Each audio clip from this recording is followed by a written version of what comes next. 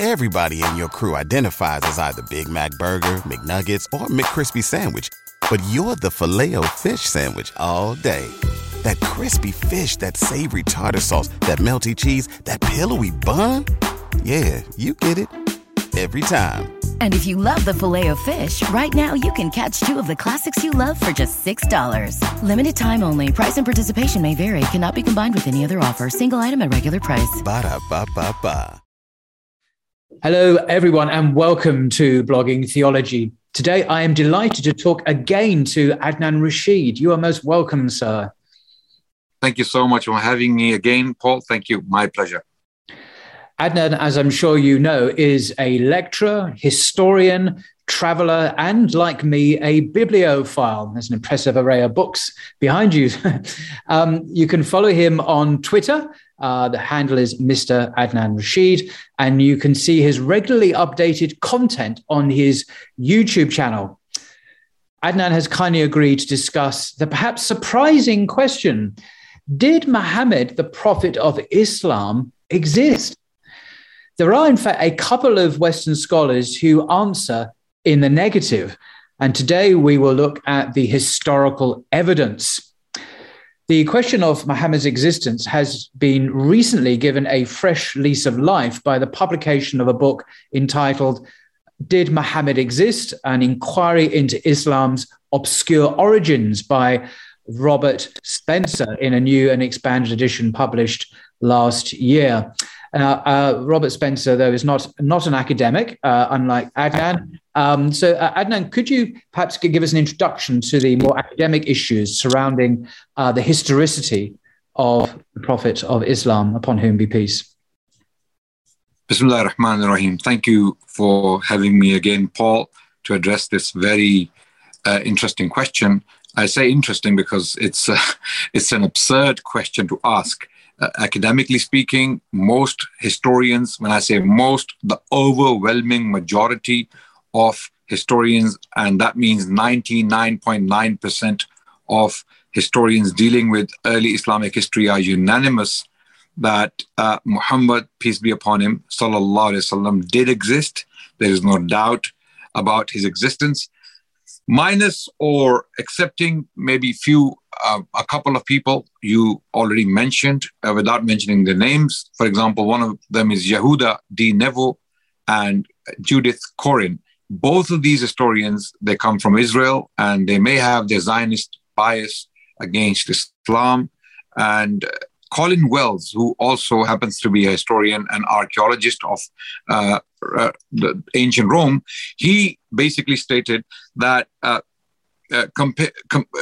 denying that Muhammad existed is tantamount to Holocaust denial. Okay, so if someone was to deny Holocaust, the Jewish people would be very upset, and denying Muhammad is no different.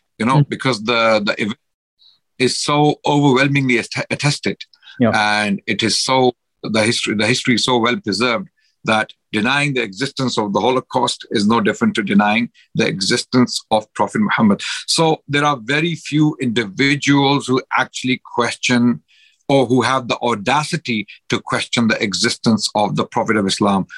Where scholars do differ, however, as to how authentic the narrative about Muhammad sallallahu alaihi wasallam is, whether the details about his life found in Muslim tradition or Muslim traditional collections on the life of the Prophet sallallahu alaihi wasallam are authentic. Okay, so this is the question where scholars agree. Depending on the school of thought they follow, scholars have different views.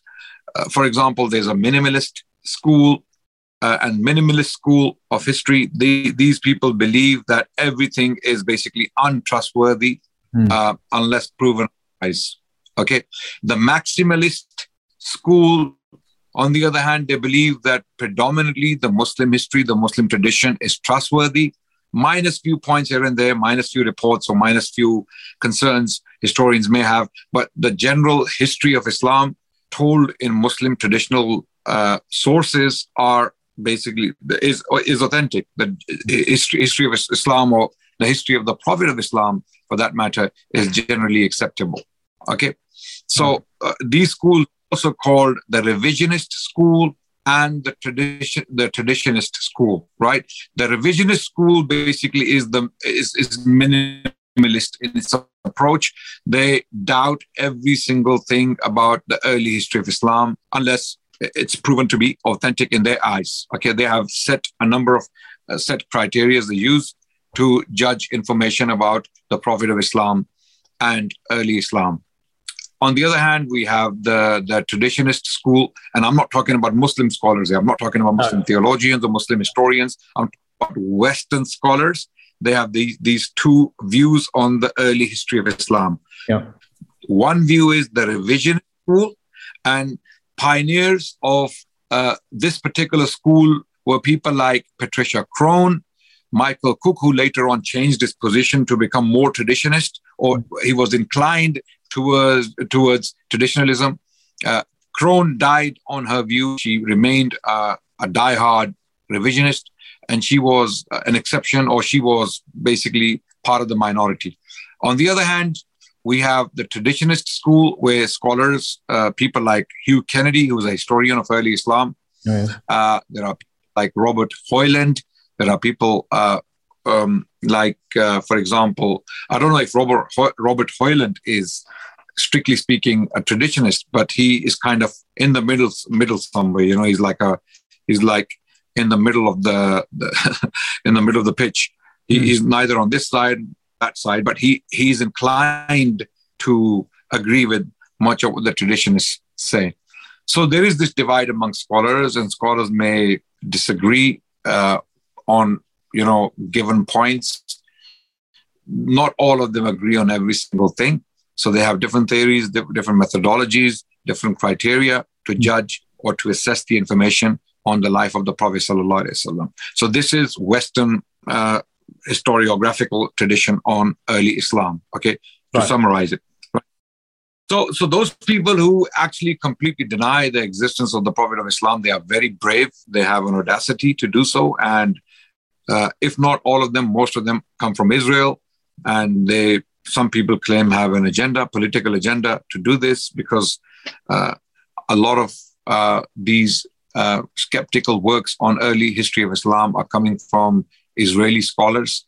And they are very, for some reason, very driven to question everything about Islam and the history of Islam. Sure. Okay.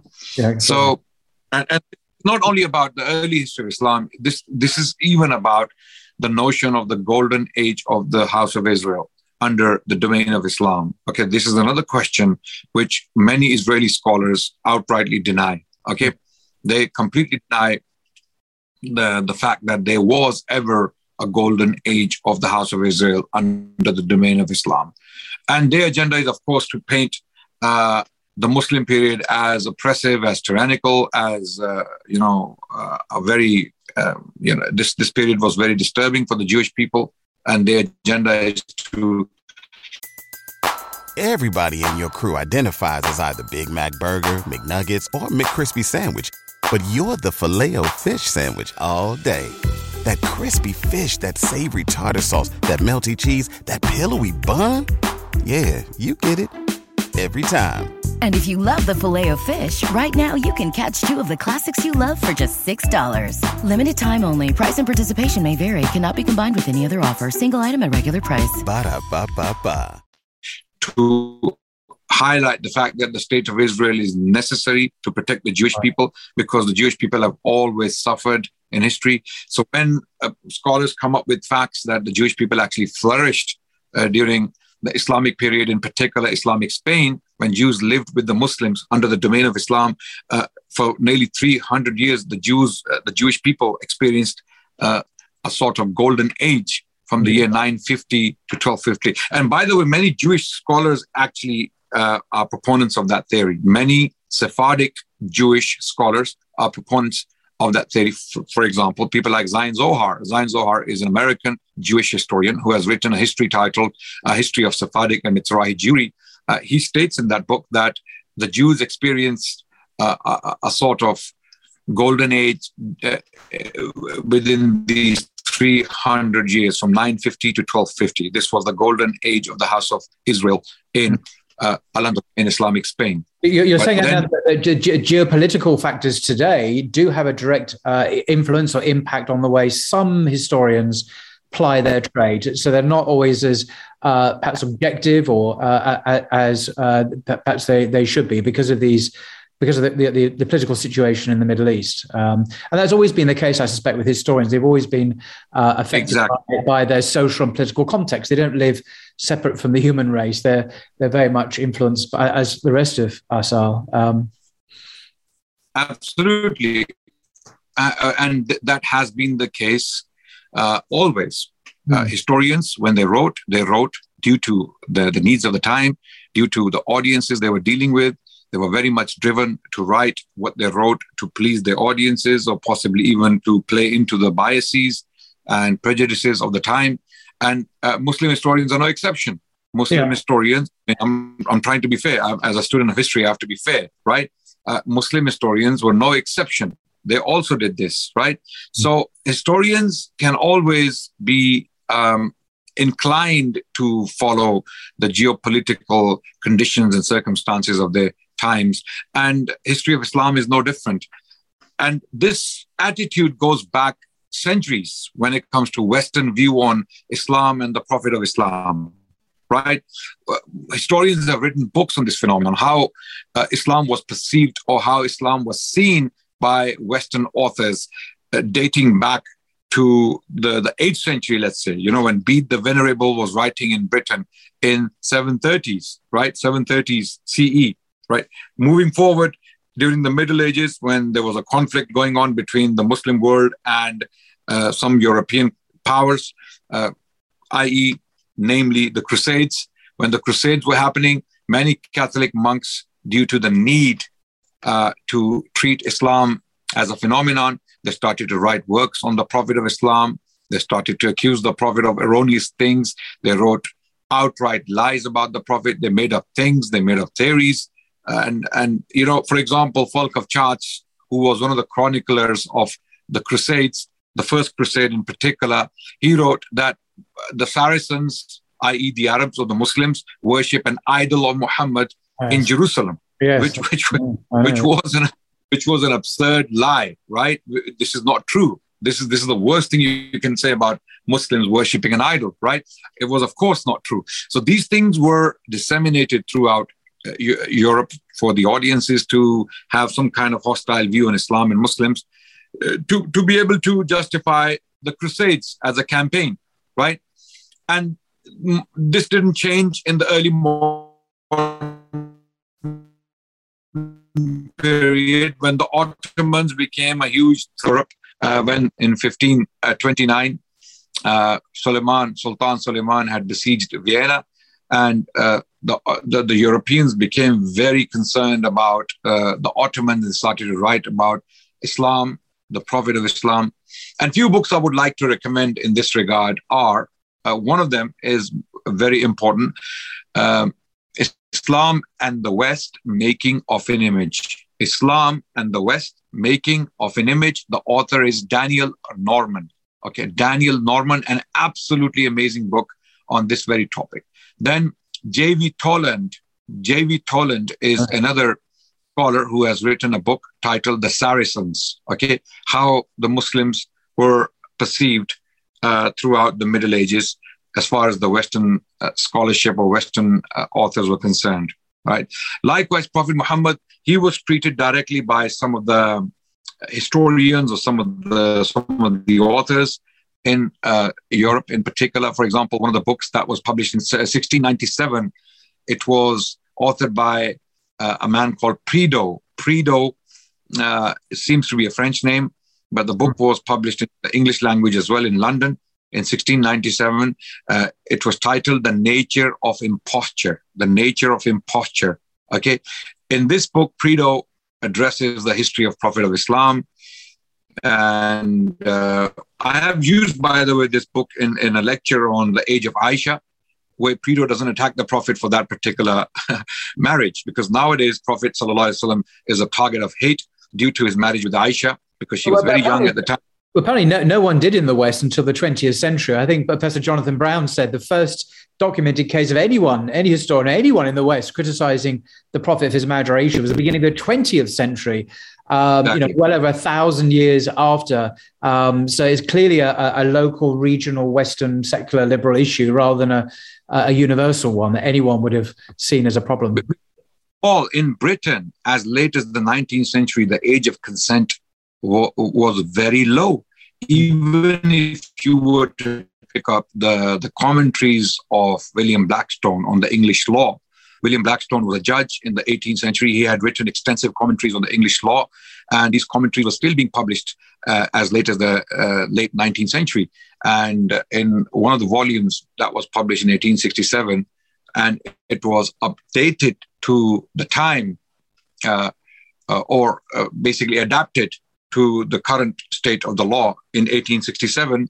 In that very book, on page 110, it is stated the age of consent or the marriageable age for a girl is 7, and she can be at 9 she can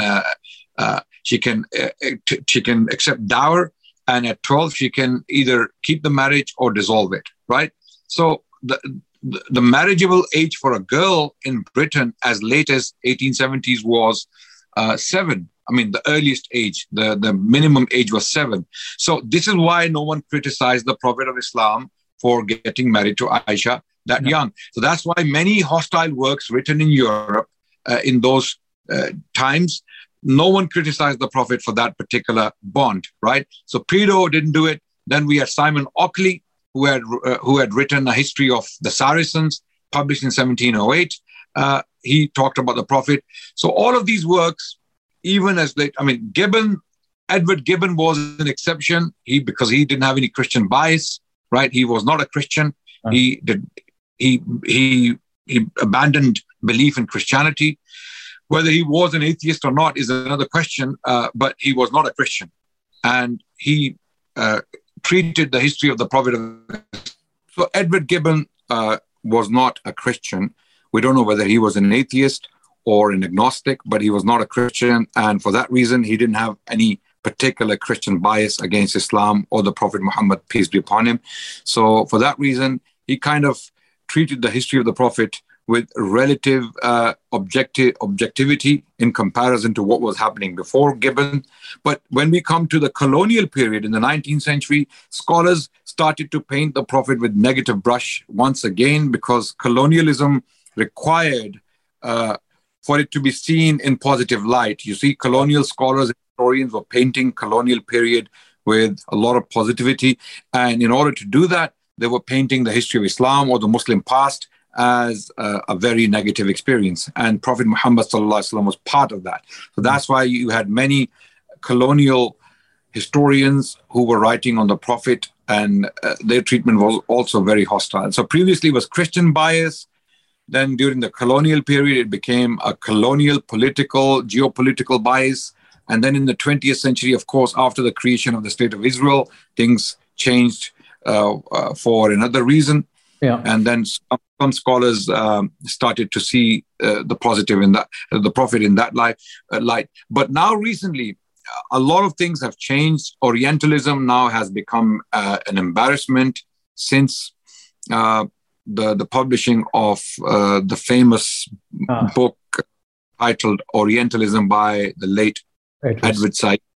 Yeah. And since then, this approach on Islam or the history of Islam or even the Prophet of Islam is kind of looked down upon by historians, and Orientalist is not a title scholars like to use for themselves because it has become an embarrassment, this approach. So many scholars are now breaking away from this extreme revisionist lens on Islam or this minimalist lens on Islam. They are moving away towards more traditionalist approach. People like Harold Motsky, for example, who has recently traced back much of the prophetic tradition into the first century of Islam, while historians in the 19th century like Ignaz Goldziher, who was an Orientalist, an Austro-Hungarian scholar who spent a lot of time in Egypt studying Islam, he had this view, or he was a proponent of this view that hadith literature much of the information we have on the life of the Prophet is basically all made up. It was later on projected backwards towards the Prophet. So information was forged in the 2nd and the 3rd century of Islam, and it was projected backwards towards the Prophet sallallahu alaihi wasallam. So it was attributed to the Prophet, and the chains were forged. The chains of hadith, for example. I mean, I don't know if many listeners know what chains of hadith are. I'll give you a very quick example. So when Bukhari in the 3rd century of Islam states that the Prophet of Islam said such and such, or did such and such thing, then he doesn't claim that on his own authority. Rather, he attributes this information to previous generations. For example, Bukhari had a teacher called Makki ibn Abi Ibrahim, and Makki ibn Ibrahim had a teacher called Yazid ibn Abi Ubaid, and Yazid ibn Abi Ubaid had a teacher called Salma ibn al-Aqwa, who was a companion of Prophet Muhammad sallallahu alaihi wasallam. So by that virtue, between Bukhari and Prophet Muhammad, we have 3 individuals transmitting information to each other. So Salma ibn al-Aqwa was a companion of the Prophet sallallahu alaihi wasallam who taught his student Yazid ibn Abi Ubaid, and Yazid taught his student Makki ibn Abi Ibrahim, and Makki was a teacher of Imam Bukhari. So Imam Bukhari, when he says Qala Rasulullah sallallahu alaihi wasallam, in other words, the Prophet of Islam, Prophet Muhammad said, and when he makes the statement, he always qualifies it with the term haddathani, or taught me, or brought to me, or this information was imparted to me by Makki, who was taught by his teacher Yazid ibn Abi Ubaid, and who was taught by his teacher Salma ibn al-Aqwa. And Salma was basically an eyewitness. He was narrating what he saw or what he heard from the Prophet. So people like Ignaz Goldziher in the 19th century claimed that this chain was all made up, okay? And the information attributed to the Prophet through these chains is basically, it came about in the 2nd and 3rd century, and this information was projected backwards towards the Prophet by using these forged chains. Now, these views, thankfully, have been challenged thoroughly in this day and age. Ignaz Goldziher was writing in the 19th century, and then some other scholars like Lemens, and later on in the 20th century, in the mid-20th century, Joseph Schacht, who was a German scholar, also picked up from much of the information he had, or much of the inspiration he had to write his work. The origins of the Mohammedan jurisprudence came from Ignaz Goldziher, right? Then Schacht was challenged by scholars like Muhammad Mustafa al-Adami in his book on Schacht's Origins of Mohammedan Jurisprudence, a very powerful refutation. Yes. He used it as his dissertation for PhD with Cambridge University. And this was a very powerful refutation of Schacht's position on the science of hadith, or the hadith tradition in general. So lately, after Muhammad Mustafa al-Azmi did his work or authored his work, people like Harold Motzki have challenged a lot of these notions, a lot of these ideas pioneered by people like Ignaz Goldziher and Joseph Schacht, and they have shown how their theories are defective. Okay, when we look at the evidence, for example, he used one particular work called Musannaf of Abdul Razak as-San'ani. This is a collection of hadiths which consists of 30,000 reports from the Prophet and his companions. Basically, it's the prophetic tradition. And Harold Motzki shows, basically arguing very powerfully, that much of this tradition, a lot of this information, in fact, majority of it, it comes from the 1st century of Islam. And if it comes from the 1st century of Islam, then taking it back to the Prophet, peace be upon him, is not a big deal. It's not a big problem, because Prophet himself died nearly in the mid-century, mid-7th century, right?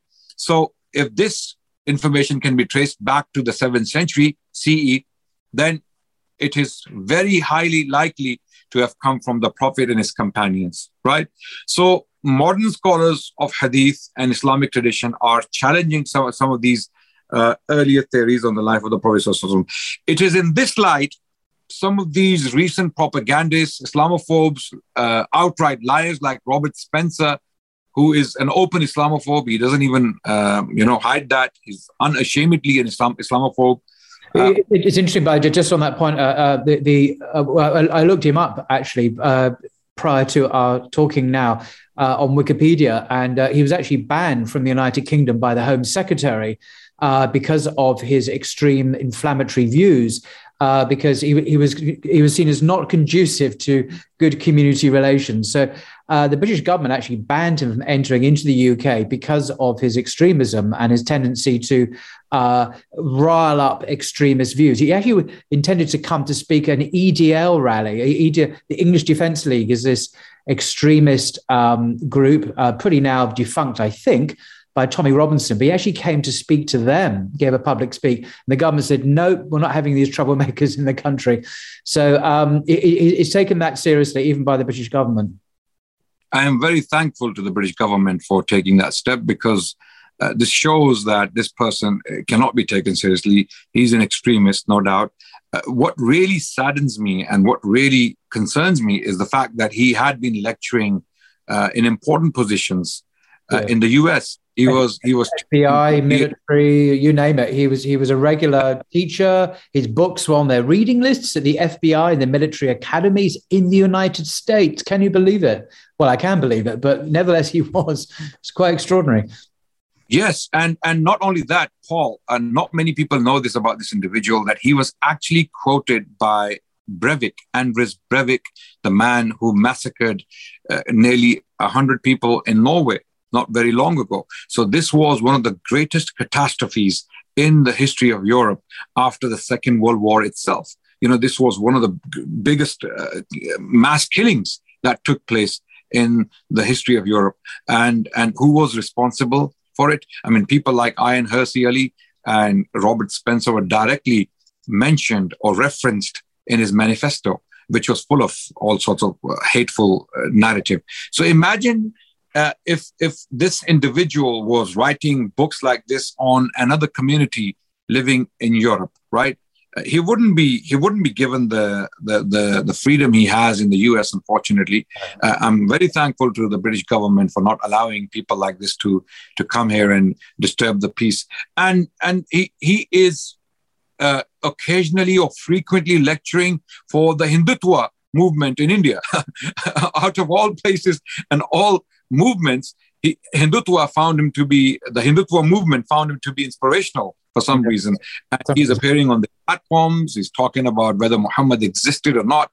Hindutva, as we all know, is no less than Nazism, the RSS ideology, which dominates Indian politics today, unfortunately, is very similar to Nazism, right? What the Nazis were doing to the Jewish people, the Hindutva movement in India is doing exactly the same. And for some reason, Robert Spencer, sitting in the US, has the freedom to spread hate against Muslims through these Hindutva hate mongers.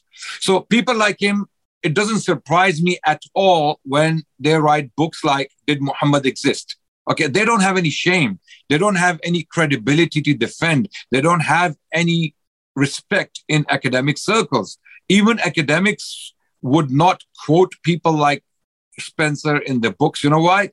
Because they would they would be laughed at. They would be mocked. But you mentioned that, Adnan. But just to say, it came out again when I was looking into this, that not one of his books, published books, he has published quite a few books, has ever been peer reviewed ever. So that means that his historical works, I use the inverted commas there, has never been submitted for peer review, which is the standard academic procedure when you produce a work of scholarship, that you let your fellow scholars review it for critical assessment. And he's never, ever done this. None of his works are being peer reviewed, which means they don't really pass as scholarship in the normal sense of the term at all. They can't be called scholarly because he refused to have them peer reviewed. I wonder why.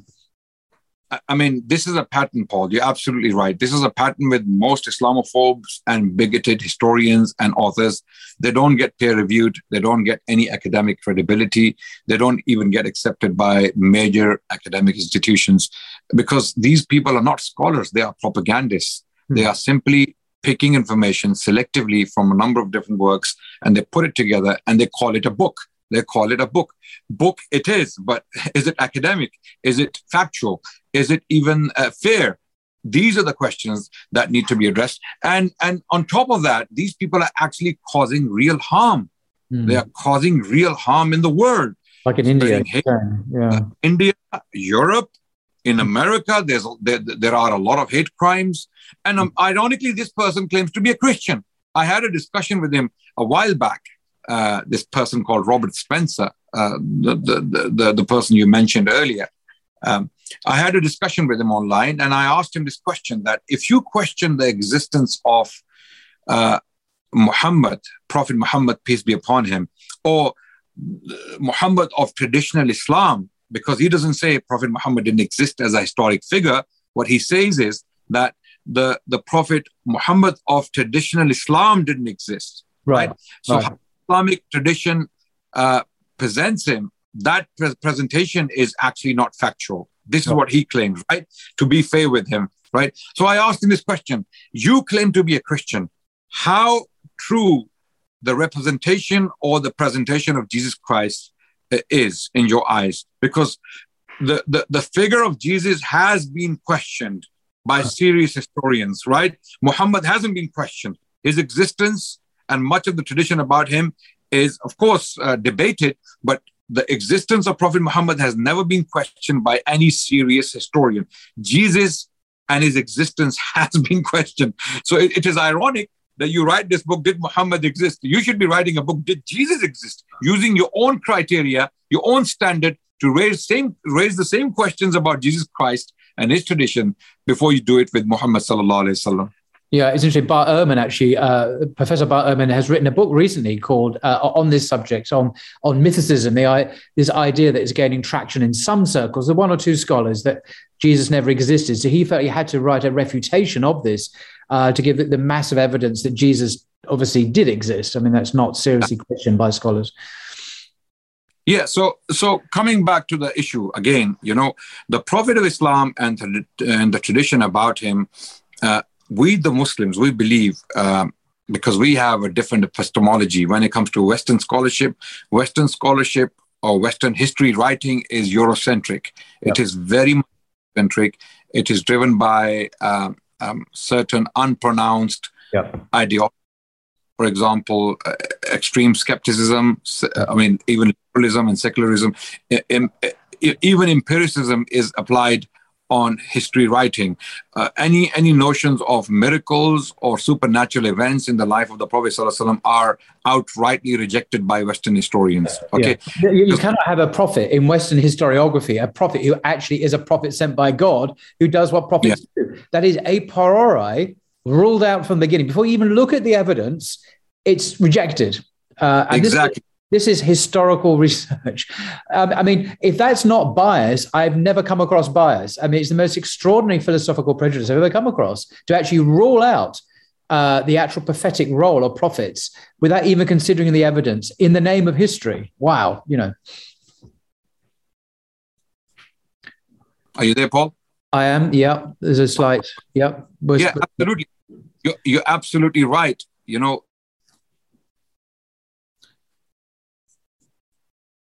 I think we might have gone to a pause again, Adnan. Hang on. Okay. Yeah, I think it's probably my side. I'm in Bahrain here. The weather's quite windy. I don't know if that's affecting the... You might have to do some editing later on anyway. You might have to do some... Definitely be editing where appropriate. Don't worry about that. Will you continue? Please do. Yeah, I think we're okay. Okay. So you're absolutely right, Paul. What you are saying there is absolutely spot on. European writing is very much driven by certain cultural norms, cultural biases, even scholarly biases, call them that, right?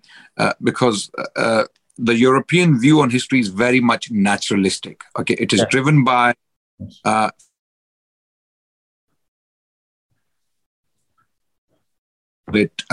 naturalism, all of these historians see history. So any idea which indicates a supernatural, or which refers to a supernatural event, is simply rejected by Europeans. So miracles of Moses, for example, miracles of Jesus, potential miracles of Prophet Muhammad sallallahu alaihi wasallam, okay, they are outrightly rejected as forgeries, as hagiographical, exaggerations, and as spiritual, how can I put it, deliberations, and they have no place in history. So as far as historians are concerned, they are basically looking at an individual in his milieu, whether he's in Arabia or whether he's in Judea, century, or whether Moses. I mean, some even question the existence of Moses, right? So we, the people of religion, we Muslims in particular, we have a different sort of epistemology when it comes to history writing. We do accept miracles. We do accept the supernatural. We do accept those reports about the Prophet ﷺ, where miracles are narrated. So this is where the fundamental difference is between Muslim view on history and Western academic view on history. And both views, have their virtues, their strengths, and there are some weaknesses as well. Okay. So a theological study of the Islamic history is not necessarily the same as the secular study of Islamic history. Just like previously, one of the scholars you had on your podcast, I forgot his name, the Ismaili gentleman. He presented a very good breakdown or very good summary of this, basically. So there are people who are studying religions theologically, and there are people who are studying religions with a secular lens, okay? And both of these lenses don't have to come back with same conclusions. They don't have to, right? Because the methodologies they are pursuing are very different, okay? So when people assume that the secular historians writing predominantly in the West have to agree with theological conclusions of theologians writing on history, they are absolutely wrong, because the methodology, the lens, and the approach is completely different. So this distinction has to be made. That's why many Western scholars end up questioning much of the Islamic tradition, because they have this very secular, liberal, Western cultural lens on the history of Islam. That's why their conclusions vary from scholar to scholar, from institution to institution, from place to place. Okay, this is why many Western historians are not even in agreement on basic things, and I'm talking about differences within Western historiographical tradition. Right? I'm not talking about Muslim historians and Muslim scholars.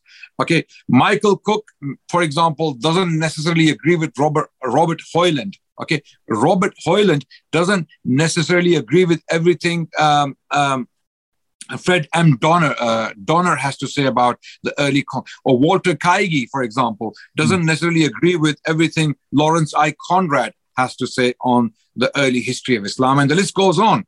Okay, that's why all of these scholars come up with different conclusions based upon their studies. So there is no set methodology to study the history of Islam. True. But can I just pause this for a second and quote some words from Professor Nikolai Sinai. He's professor of Islamic studies at Oxford. He's a young German academic, a brilliant scholar. He's a professor at Oxford University. He's just written a book called The Quran, A Historical Critical Introduction. And he very much subscribes to the historical critical method, which does have these limitations that you've just outlined, Adnan. Nevertheless, there's a section there entitled Muhammad in the Light of Non-Islamic Sources, which I'd just like to share with you, because just to establish the incredible evidence, very early evidence, that Muhammad certainly existed. And he says one of the earliest references occurs in a Greek text called the Doctrina Jacobi. It's a Greek a Christian anti-Jewish text written in 634 CE. Now, the Prophet, of course, passed away. Traditional date is 632 CE. And this text mentions the appearance of a prophet coming with the Saracens, who is said to be announcing the advent of the Messiah and claiming to be in possession of the keys of paradise. This is quoting from the book. And then in the next paragraph, it says, what matters in the present context is, above all, that non-Islamic sources explicitly confirm the existence of an Arab prophet by the name of Muhammad himself. So apart from the Doctrina Jacobi's mention of an anonymous Saracen prophet, there's a text from Syria, probably composed around 640 CE. So remember when the date of the prophet's death? This is 640 CE, reporting on a battle between the Romans and, quote, the Arabs of Muhammad. So Muhammad's name is actually mentioned in a Syriac text, 640 CE. And that text is dated, he says, with impressive precision to Friday, the 4th of February, 634. So this text composed 640 CE refers to an event, a battle between the Romans and the Arabs of Muhammad, and it's actually dated to Friday, the 4th of February, 634 CE, which is just 2 years after the Prophet passed away. Thus, he concludes, Muhammad is attested by name already within a decade of his traditional date of death. And I could go on and on. I mean, this is incredible. I mean, other source. There is a Syriac fragment, that mentions the Arab conquest, right? And this fragment is basically, it mentions the Battle of Javitha, which took place in 636, and which is again a very close reference, and it mentions the name of the Prophet, and it goes, and in January they took the word for their lives. So they took the word for their lives. The sons of Emissa, and many villages were ruined with killing by the Arabs of Muhammad, and a great number of people were killed and captives were taken from Galilee as far as Beth. So this is a source written in 636 CE. And basically this is a marginal note on a gospel. Wow. This was basically a manuscript of the Gospel of Matthew and Gospel of Mark, and there's a marginal note which mentions the conquest of certain parts of Syria by the Arabs, and the name of Prophet Muhammad sallallahu alaihi wasallam is mentioned specifically. Then there is another 7th century chronicle of 640, right, which basically mentions the date, which is 947 AG. AG is Anno Graecorum. Anno Graecorum is basically the Greek year, which corresponds to 635, 636 again, right? And it mentions clearly the name of the Prophet sallallahu alaihi wasallam. For example, February 4th, at the 9th hour, there was a battle between the Romans and the Arabs of Muhammad in Palestine, 12 miles east of Gaza. The Romans fled, leaving behind the patrician, his name is there, whom the Arabs killed. Some 4,000 poor villages of Palestine were killed there, Jews, Christians, and Samaritans. So the point here is that these very early references to the Prophet Muhammad sallallahu alaihi wasallam by name are there. So these Israeli scholars like Yehuda D. Nevo and Judith, I forgot her name, subhanallah, Judith Corin and Yehuda D. Nevo, they have an audacity to even claim that there is a question about the existence of the Prophet sallallahu alaihi wasallam. So these kind of people have to be ignored and they have to be put in their place, and the scholars have done that. So there are plenty of references. Not only that, Paul, there is so much evidence on papyri, early Islamic papyri that have been found in Egypt, with other, of course, Greek papyri and Coptic papyri. There are bilingual papyri documents that have been found in Egypt. So they have Greek and Arabic written on them. These are mostly tax documents, and they come from the very early period from the conquest of Islam, right? We're talking about 630s, again, 630s. Some of these documents are as early. There are inscriptions that mentions the Prophet of Islam by name around Mecca, Meccan mountains. You go around there, you will find inscriptions. They have been documented. For example, one of the inscriptions even mentions the death of Umar bin Khattab, the second caliph of Islam. There is an inscription near Mecca which mentions the death of the second caliph of Islam. His name is mentioned, and the date is 24 Hijri. Wow. Okay, now some may say, hold on a second, how is that relevant to Muhammad? It is directly relevant to Muhammad. Why? Because it confirms a number of things. That inscription, which is a piece of evidence, epigraphic evidence, albeit, right? What does it make clear? It makes clear that there was a man called Umar, okay, who has been mentioned in Islamic sources, and he died in the year 24. And Islamic sources tell us, the hadith literature, that Umar bin Khattab did indeed die in late 23 or early 24, right? Confirming hadith literature now. Oh, okay. Yeah, exactly. So the inscription confirms the veracity of the hadith literature, okay? And in minute details, by the way, these are very delicate details of chronology, of personalities, of even standardized Arabic writing, for example. So many points can be deduced from one small sentence inscribed on a rock near Mecca. So this particular inscription not only confirms the veracity or the validity of the Islamic chronological calendar, which is called the Hijri calendar. So by the year 24, the Hijri calendar is already... So when does this Hijri calendar start? It starts in year 1. And what happened in year 1? The migration of Prophet Muhammad from Mecca to Medina. So this is year 24 when this inscription was inscribed. And one of the historic incidents that has been narrated by Islamic history is confirmed. There are many, many more coins, for example, the numismatic evidence. Okay, this is your speciality, of course, Adnan, is coins. Exactly. Coins alone give us so much that we see Prophet Muhammad sallallahu alaihi wasallam mentioned as Muhammad Rasulullah on early Islamic Arab Sasanian coins. I'm talking about the mid first century of Islam, almost 20 to 30 years after the Prophet had died, sallallahu alaihi wasallam. Okay, there are coins minted by Muslim rulers. Some of them happen to be companions of Prophet Muhammad sallallahu alaihi wasallam. By the way, their names are also on coins. Wow. Abdullah bin Zubair, for example, one of the companions who was a caliph in Mecca, his name is on coins in the Persian. Yeah, his name is on coins in Persian Pahlavi text, right? So if you pick up coins minted by the governors of Abdullah bin Zubair in Iraq, in particular, or in Persian territory, you will see the name of Abdullah bin Zubair clearly inscribed on these coins. So what do these coins prove? They prove the existence of these companions of Prophet Muhammad.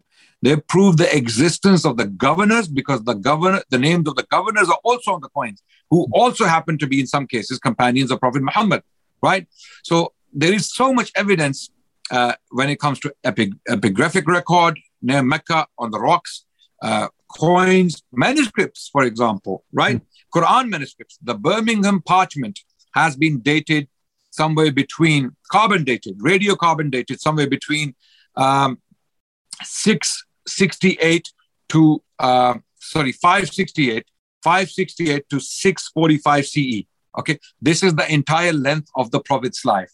We are told within the Islamic tradition that the Prophet of Islam was born somewhere around 571 CE and he died in 632 CE. So this Birmingham parchment has been carbon dated to have come from between this period 568, okay, to 645 CE. This is an estimated date. We do understand that, and the date does not suggest as to when the manuscript was penned, but what the date tells us that the animal was killed in between these two dates, these two markers, right? And this is the life of the Prophet. This is the entire... And his name is mentioned explicitly 4 times, I understand, in the Quran itself. There's explicit reference to the Prophet in the Quran, which is now securely dated, and there's other manuscripts as well. I understand now the consensus of Western scholarship is that the Quran we have today is the same Quran that goes back at least the time of Uthman, the caliph, but there's no reason, I think, it can't go back to the time of the Prophet, because Uthman was a companion of the Prophet himself. And this text mentions Muhammad 4 times by name, but of course he has referenced many other times with other titles as prophet or messenger and so on. So there's an abundance of first century evidence. I mean, I don't want to, this is not a question of being polemic about Christianity, but if you were to ask, just for the sake of comparison, objectively, how many first century texts from the Christian first century do we have of the Gospels, for example? From the first set, how many manuscripts do we have from the first century AD of the Gospels? And of course, the answer, unfortunately, is nothing. I mean, literally nothing at all. You have to go into the second century, and then you find a tiny little fragment, a credit card size fragment, P52 it's called, in the University of Manchester. I've seen it. And that's now been dated later rather than earlier by more recent scholarship. It used to be said about 125 AD, perhaps. It's a fragment of the Gospel of John. Now it's been dated by recent scholarship later, maybe 150, maybe even the end of the second century. And it's only with the 4th century AD that you get complete copies of, say, the Gospel of Matthew, the Gospel of John, the Gospel. I remember asking, I think it was Bar Ehrman, this question on Blogging Theology. What's the earliest date we have? A complete copy of the Gospels. And it's the 4th century AD. And Jesus, of course, existed in the 1st century AD. Now, this is not meant to be a polemical point, but just to compare the Christian and the Islamic evidences for the respective scriptures. And they're quite strikingly different. How early and abundant it is for the Islamic sources, and how very much later it is for the Christian sources. That's just how it is. There is no comparison. There is no comparison whatsoever. Because, as you said rightly, there is nothing, virtually nothing, not even a piece of cloth, or even a coin, or even a fragment of a manuscript that mentions Jesus Christ by name from the 1st century of Christianity. There's absolutely nothing. What we do have, with some confidence, we can claim that this evidence about the life of Jesus Christ, albeit in untrustworthy sources, it comes from the 2nd century, right? So there is no comparison between the history of Islam and the history of Christian religion, or Christian or development of Christianity. And it would be an unfair comparison. To be fair, to do a comparison between Islam and Christianity as two religions, this would be an unfair comparison, because Muslims became very dominant within the first 50 years of their history. Globally speaking, while the Christians, they were struggling to survive for 300 years. They went through some heavy persecutions inflicted upon them by different Roman emperors, for example, starting from Nero in the 70s. Then we come to Marcus Aurelius, his persecution. Then we have, the persecution of Decius in 250s, right, from 249 to 251. For 2 years, this was one of the worst persecutions of the Christians. Then we have Diocletian, who persecuted the Christians. And then Constantine gave some respite to Christians to breathe, and they had some breathing space. So there's no comparison between the two religions, when it comes to the development of these religions, right? So there is so much about the Prophet of Islam and Islam itself as a tradition, as a philosophy, as a phenomenon. There is so much. We can pretty much build all of Islam or our beliefs from within the 1st century. I'm not making this statement loosely. I'm being very confident and very responsible about this statement. Anything we practice and believe in Islam, anything to do with Islamic practices and beliefs can be traced back to the 1st century, either by epigraphic evidence, manuscript evidence, numismatic evidence, or other forms of evidences. For example, I'll throw something out there, right? Salah, our prayer, how we pray, right? It is entirely documented in the Hadith tradition.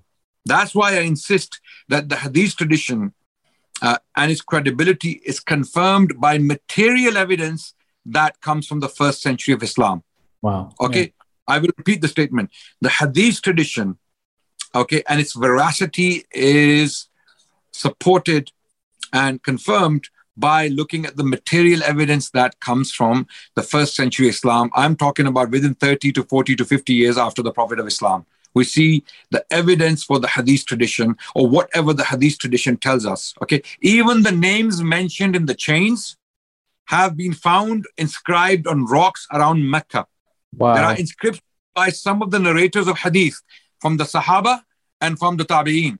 So from the first generation and the second generation, people who are transmitting the prophetic tradition. So the theory Ignaz Goldziher and Joseph Schacht pioneered crumbles. It falls apart when we consider some of the epigraphic evidence from the Arabian Peninsula. You see these pilgrim routes coming from Yemen and from Medina.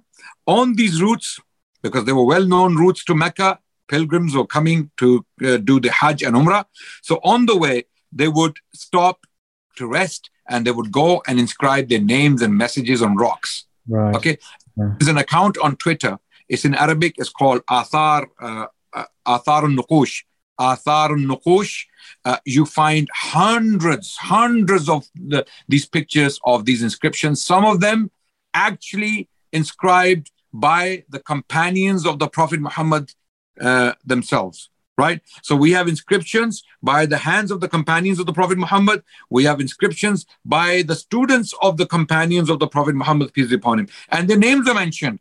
So this theory pioneered by Ignaz Goldziher and Schacht falls apart when we look at those names on the rocks. So these people were real people. They were not invented names. They didn't just come out of a vacuum or mental vacuum, right? I know you don't like these comparisons, but I just find it interesting, just for the record, that if you look at the traditional authorship of the four Gospels, Matthew, Mark, Luke, and John, it's commonly assumed, of course, Matthew, the disciple of Jesus, wrote the Gospel of Matthew and so on. But actually, these traditional authorships are now questioned or rejected by virtually all scholars. So, for example, in Matthew, I actually don't know of any major New Testament scholar that believes the disciple Matthew wrote Matthew, for example. And again, it's not meant to be polemical, but just to the extreme difference here. There's not skepticism. It's just there's no evidence that Matthew wrote Matthew. Is a second generation text, not written by an eyewitness, etc. And contrast that with the ever-increasing abundance of actual first-hand companions of the prophet whose words, whose inscriptions we now have. The contrast, you say, is very striking. And I don't make these points to be polemical, but just to give a sense of the differences in the Abrahamic religions. So the evidences for these religions is quite striking, I think. Absolutely, Paul. And what really surprises me and strikes me is that these Christian missionaries, some of them who are absolute bigots, I'm not talking about scholars and intellectuals. I have a lot of respect for Christian scholars and intellectuals and decent human beings, right? But there are some indecent human beings out there. Some of these Christian missionaries we see very often. Okay, they have the audacity to even question the veracity of the Islamic tradition when they have that background you mentioned, quite right. This is true. I mean, most scholars are very clear on the fact that these four Gospels are anonymous documents and the names are attributed to these documents in the mid-2nd century, if not later. Okay, Stanton, Graham Stanton made it very clear that these works were called memoirs of the apostles. They weren't even called scripture. They were given the status of scripture in the late 2nd or early 3rd century. Okay, it was in the late 2nd or early 3rd century when the New Testament writings became scripture. In the 2nd century, scripture meant the Old Testament. So as far as the Christians were concerned, when they used the word scripture, for example, some of the early church fathers like, Polycarp or Justin and these people, when they mentioned the word scripture, they meant the Old Testament, right? Even Paul, when he's writing in his epistles, when he uses the word scripture, he means the Old Testament because the New Testament doesn't exist. It didn't exist, exactly. Yeah. This is when Christians say, let's go back to the early Christians, let's be like them. And I believe that, Baptists say this, evangelical, okay, do that. That's fine. But you do realize you won't have a New Testament. Your Bible would disappear because the New Testament wasn't written then. It became a canon much, much later. But the Islamic tradition is very different because, as you say, you mentioned Salah, specifically the 5 daily prayers and how they're done. This is attested to right from the beginning from the Prophet himself. No, I was going to give an example of Salah depicted on a coin. Wow. Depicted on a coin, Paul. Okay. The coin was minted in Iraq in the year 74 Hijri. I'm talking about, this is when the companions of the Prophet of Islam are alive. There are hundreds of companions. They are still alive. People like Anas bin Malik. Okay. Abdullah bin Zubair only died a year before this coin was minted. Abdullah bin Zubair died in 73. Right? And some companions, major companions, were still alive. And what does this coin depict? Now, people can go and Google the coin, right?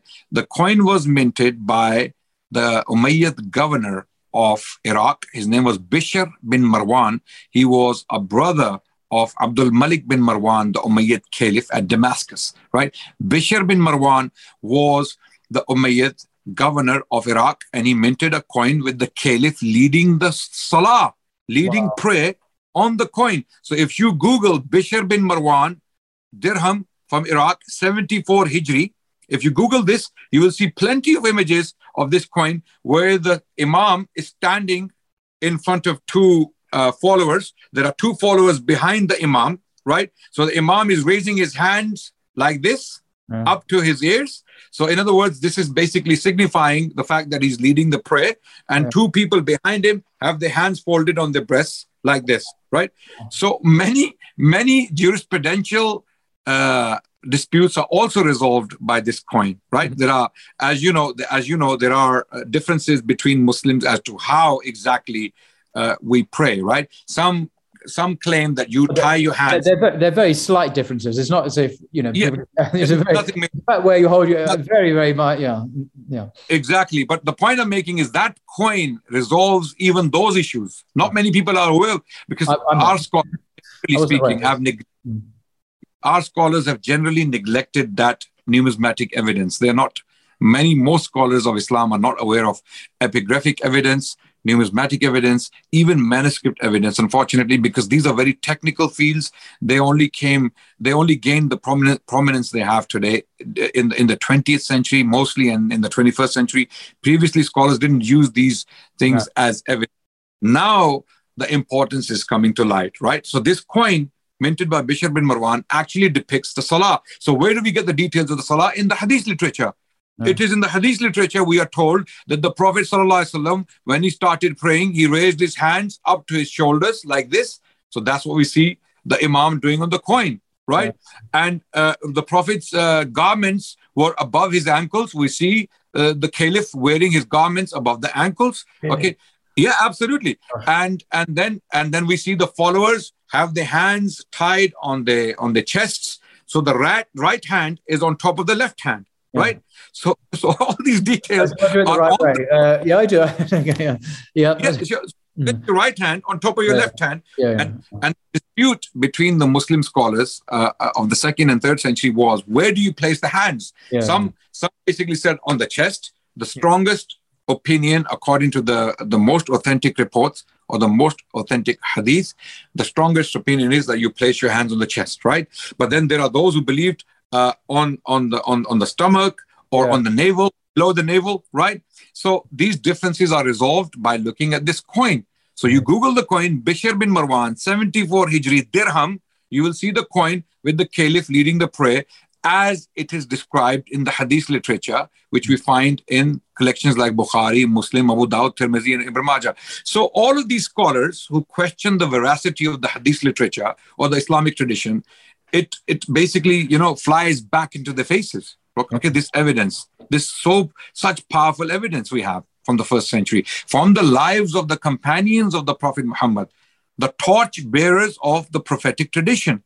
Okay, so this is why many scholars today are telling these revisionists and these minimalists that to claim that the Islamic tradition is predominantly untrustworthy, is to claim a grand conspiracy, that was undetected by all these Muslim scholars from the 2nd, 3rd, and the 4th century. They were completely blind. They were not aware. They were completely dumb. Okay, they had no idea what was going on. They couldn't detect. This is why when Muhammad Mustafa al-Adami treated Joseph Schacht's theory on the hadith literature in his book on Schacht's origins of Muhammadan jurisprudence, he made this very point, that we have so many multiple chains giving us the same information. For example, if you were to claim about a hadith that it is projected backwards and the chain is forward, then what do you do with all these multiple chains that give us the same content? The report is exactly the same or slightly differently worded. It comes from Spain, it comes from Egypt, it comes from Yemen, it comes from Iraq, it comes from Azerbaijan. We have so many different chains giving us the same content. So it is as if there was a grand conspiracy going on. A global conspiracy involving vast numbers of people across the planet, all at the same time agreeing. And this conspiracy has left no trace on history. No one's ever mentioned it, even though, it doesn't quite work, does it? Yes, absolutely. So this topic is so vast that we can go on and on and on. And just if we start talking about the epigraphic evidence alone, Paul, believe you me, because I've seen some of it and it's just absolutely mind-blowing. I think what we're going to have to do, to be fair to you, because we don't want to exhaust you, is maybe, God willing, you can come back on again and talk about this epigraphic evidence, because it's so, this coin you mentioned about Salah, I didn't know. I mean, why would I know? I don't know very much, but this is striking and significant physical coinage and really deserves to be heard about. So I'm extremely grateful that you've shared this information. And I hope people will do little excerpts from this video and distribute it on TikTok and social media just to get the word out there, because it's really actually very exciting. And the risk of, more than the risk, the certainty of sounding like a polemicist, there is nothing comparable in Christianity that I'm aware of from the 1st century at all, for very different reasons.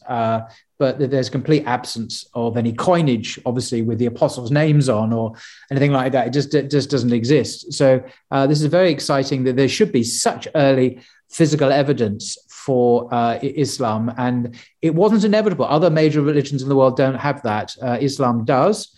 And that's just wonderful news. Absolutely. And I'm looking at the coin. If I can quickly show it to you so that the audience can see what I'm talking about, right? There is a picture I found. I'm trying to magnify it. Okay. This is, I just Googled Bishr bin Marwan and you can see. Oh my goodness. Okay. You can see the caliph standing in front, his hands raised, and there are two people behind him praying behind him. Okay? That's amazing. So this is the Salah depicted on the coin, and scholars are unanimous. Scholars, numismatic scholars, they are unanimous. This is a depiction of Islamic prayer on the coin. The debate between them is whether this is the caliph himself or the governor who's leading the prayer. What is the Arabic? I noticed there's an Arabic inscription. Is that possible to decipher that? No. The inscription is Pahlavi. It's in Persian, ancient Persian. Okay. The inscription has the name of the governor and the date and the mint, right? But the depiction is of the caliph leading the prayer, raising his hand, and two people. It would be the caliph, I understand anyway, the leader, the head of the nation, the imam, who would lead the prayer anyway. That would be the normal practice, I would have thought. Exactly. That's what some scholars argue, that this has to be caliph himself, because he's the imam. And coins was used for propaganda reason as well. The reason why Abdul Malik bin Marwan would be put on the coin leading the prayer is to tell the Khawarij, who were at the time launching many rebellions in Iraq, because there were many rebellions in Iraq against the Umayyad state. And this coin was minted to show the Khawarij that there is only one boss of the Muslims, and that's the caliph. And he's the reason why he is the head of the state is because he is the one leading the prayer. Yes. Right? So this is like a propaganda tool for the caliph or the caliphal establishment to show the Khawarij and the general masses in Iraq that caliph is the imam. And the biggest sign of imamate in Islam is that he leads the prayer. Exactly. Basically. Well, what I love is that you and I are referencing a coin that was made, obviously, to make that point 1,300 years ago, and we're talking about it today in the 21st century, and that's extraordinary. And it's still relevant and significant. It's not just a historical artifact. It teaches us about how Islamic prayer is supposed to be done and who's supposed to lead it and what that means for Muslims. It's rich lessons there for us today. It's not just a bit of historical curiosity. It's very much a living fact. Absolutely. So, Paul, finally, I would like to mention one particular source for anyone who wants to study the physical evidence of early Islam. When it comes to coins, the earliest Quranic manuscripts, and some papyri, they need to go to islamic-awareness.org. Okay. Yes. Islamic-awareness.org is a website. If you go to the Quran section, if you go to the website, and you will see different sections. If you go to the Quran section, then you will see a section on Quran manuscripts. And if you go to the coins section, you will see early Islamic coins, and you will see the evolution of early Islamic coins to what they became later.